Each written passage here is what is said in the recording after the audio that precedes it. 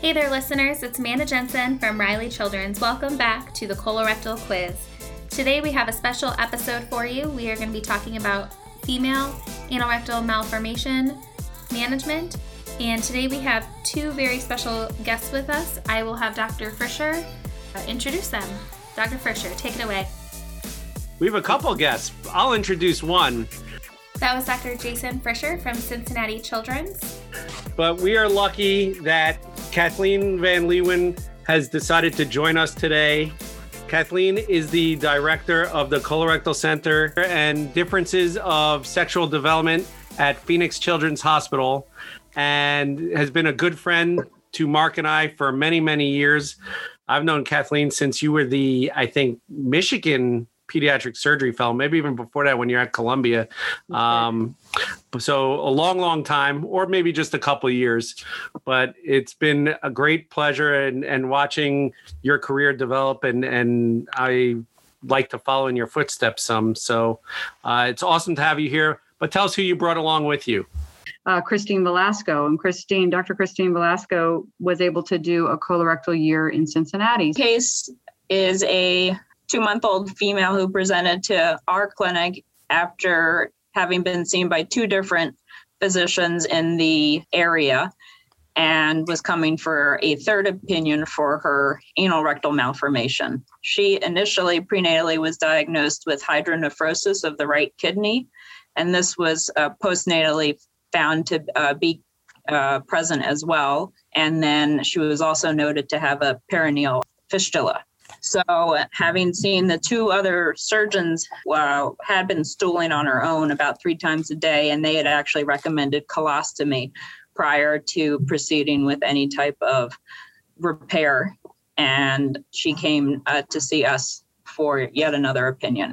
First of all, you have a full-term baby with an anorectal malformation described as a perineal fistula. That was Dr. Mark Levitt from Children's National in DC. And I can tell you the conversations that go around a female with a perineal fistula are more time consuming than the conversations that need to happen about a cloaca. And the number of opinions that people seek for this relatively benign type of malformation are really quite incredible. And it's amazing to me that there still remains a lot of a mystery about what to do and whether this is an anorectal malformation at all. So let's just quickly go over this. What makes a normal anus? Number 1, it must be of appropriate size. Number 2, it must be in the center of the sphincter. And number 3, you must have a perineal body. And if the hole is in the center of the sphincter or it's in somewhat of the sphincter, and if the hole is enough of a lumen, and if there's a perineal body, that patient does not need to be touched. And if the hole is too small, then they need surgery. And if the hole is outside of the sphincter, then of course they need surgery. And the bonus is then you gain an adequate perineal body. You guys suggested a primary repair. So you were against the idea of doing a colostomy, which I agree with. But there were other options, were there not? Definitely. This baby's been stooling through this small hole that's at the posterior foreshed of the vagina. So it is not a big hole. It is clear to me on the first exam that she's going to need that hole moved, or at least do an examiner anesthesia and figure out where the sphincter muscles are and probably move and create the anus and create the perineal body. I told her that we would want to do the examiner anesthesia and decide whether or not to move the anus, but that I thought since she was stooling through that hole that she didn't need the colostomy. As I can see it, there are 4 options for this patient. Colostomy, as we discussed, to start out, and then repair. Then primary repair, dilations, and then primary repair, and then colostomy with repair at the same, like divert colostomy. Well, okay. It's great. So then there are 5. One option is nothing. Then there are 5. And the fifth one, or nothing. The fifth one would be dilations only, okay, and let them grow up like that. And I can tell you there's a validity to all of these. There's validity to all of these options. So I think we should talk through talk through them. So just to review, those are great. Primary repair, I think, you need to feel comfortable with operating on a small baby. The concern about a primary repair, of course, is dehiscence of the perineal body, most concerningly. Although I will tell you that diverting with a colostomy doesn't necessarily stop that from happening. And you have the morbidity of a colostomy and of the colostomy closure, which is nothing to sneeze at. Those are some serious morbidities sometimes. So if you can be avoided, should be avoided. Dilation with a delayed repair is a similar theme to a primary repair. I don't see a huge advantage to getting the baby bigger, but we also need to recognize, as Kathy mentioned, this is not an emergency. They are passing stool. So the diversion of stool is not the reason for the colostomy, unless it's a very, very tiny fistula and they can't pass stool, but that can be managed by dilation. And dilation alone is potentially okay, but could be problematic if it's a fistulous distal end, which won't grow, and the patient will get very distended proximally. So those are all the things that you're thinking about. And the other thing, just to make it complicated, is we need to know exactly what we're dealing with, because everyone's definition of a perineal fistula and where that fistula is may differ. And if you're listening on the Stay Current app, this is image 1. What you see is a artistic diagram of a female perineum. So this is with a normal urethra and a normal vagina. You're obligated to do an exam to confirm this. And then additionally, there's a hole, and that hole may or may not be normal. So going from left to right, the yellow dot is first in a vestibular fistula.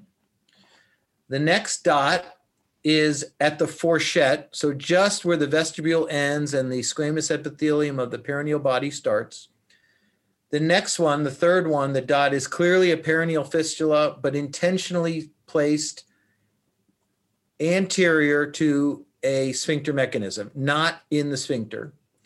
The fourth one is a very small hole, so a perineal fistula, but at the anterior-most portion of the sphincteric ellipse. The fifth one is a very tiny hole in the middle of the sphincteric ellipse, and that one I would call anal stenosis rather than a perineal fistula, and recognize that that's possible and you need to screen for Curino. And the final one is a normal, meaning there's a hole, it's in the center of the sphincter, and it's the right size. So these 6 images really become vital in the discussion of which patients need surgery and which of those actually require the anterior wall dissection versus can you get away with just a posterior wall dissection, also known as a cutback. But there are some of these perineal fistulas where you do not need to do an anterior wall dissection. Transposition, not required. It's pretty good. It just needs to be made larger. So let's go through that. So the first one is a vestibular fistula. Everyone agrees that patient will need surgery. What technique you use is a topic of controversy, further discussion, anterior approach, posterior approach. Honestly, I don't care. As long as the patient ends up with a healed perineal body, an anal opening that's in the center of the sphincter that is of adequate size. Can I ask a question? Please. To the panel? Is that the same thing as a vaginal fistula? Because I often get notes and read and at meetings and they say vaginal fistula. And you didn't mention vaginal fistula, so. Yeah, so that is the question. And I think actually that description I have seen much less over the years. Yeah. But this is not, none of these, this vestibular fistula is not a vaginal fistula because the vaginal wall, the posterior vaginal wall is intact. There's no fistula to it. You can have a vaginal fistula, but it's exceedingly rare. So I didn't mention that one, but obviously you'd look in, you'd see a urethra and a vagina, you'd see nothing else. And obviously there's no anus. So where's the hole? Well, the hole's on the back of the vagina, but none of these show that because all of these show stool emanating from a perineal position. Vestibular, we agree, needs surgery. The second one is a fourchette fistula. I think we all agree needs surgery. That hole is not the right size. It's not in the center of the sphincter, and there's no perineal Christine, body. that's the location of the case you're describing today, correct? Just so that our audience is aware, that's the location of our case today. Number 2, correct. Number 2. So fourchette. So just to confirm, there's no perineal body. The hole is too small, and it's not anywhere within the sphincter. Number 3 is similar, but a little bit further back than the fourchette. Also needs surgery, hole is too small, perineal body is inadequate, and no sphincter is surrounding that hole. Number 4 is really interesting. Number 4 is, a lot of them are number 4, and these are the ones that I was sort of referring to that could be dealt with a posterior wall mobilization without touching the anterior wall at all. Number 5 could be dilation only or a little bit of a plasty, but definitely needs screening for Curino. And number 6 is normal. So we're going to be talking about a fourchette fistula. And you guys have decided to offer the patient no colostomy, and the baby's already coming to you at 2 months, and you're recommending a repair without a colostomy. Correct. We recommended that the surgery and to book it as an elective basis as the baby was stooling without difficulty. We didn't recommend any dilations either. The baby was now 4 months of age. She had this prenatal history and postnatal history of hydronephrosis. We booked the initial surgery to be done in conjunction with our urology colleagues for a cystoscopy and vaginoscopy, as well as the MRI to check for tethered cord at the same time. Why did you do a vaginoscopy? Tell us actually how you do the vaginoscopy and why. Many kids with anorectal malformations also have genitourinary anomalies, and that's well documented in the literature. But also, we're just assuming that if you already have an ectopic ureter and you have a vestibular fistula, there's more to be found here. And we do try to let the family know that. And that's, I think, Christine, when we do the scopes, will you? So we, as Dr. Van Leeuwen said, we proceed with the cystoscopy with vaginoscopy using the cystoscope. You're looking for a single cervix, and just because you see a single cervix does not mean there is actually only one. And right. Mark will, I'm sure, attest to that, is that when I see one, that doesn't mean there's not two. We're going to find another one another time if there's a narrow side. Obviously, you're counting the kidneys on this kid too. So if they have 2 kidneys, you're looking for a single cervix versus a duplicated system. And the other thing is to measure. I mean, I don't think I worry too much about the length of the vagina on most of these kids, but you're just expecting kind of like a certain length that comes from the DSD side of me, is to make sure that we're not noticing any surprises for later.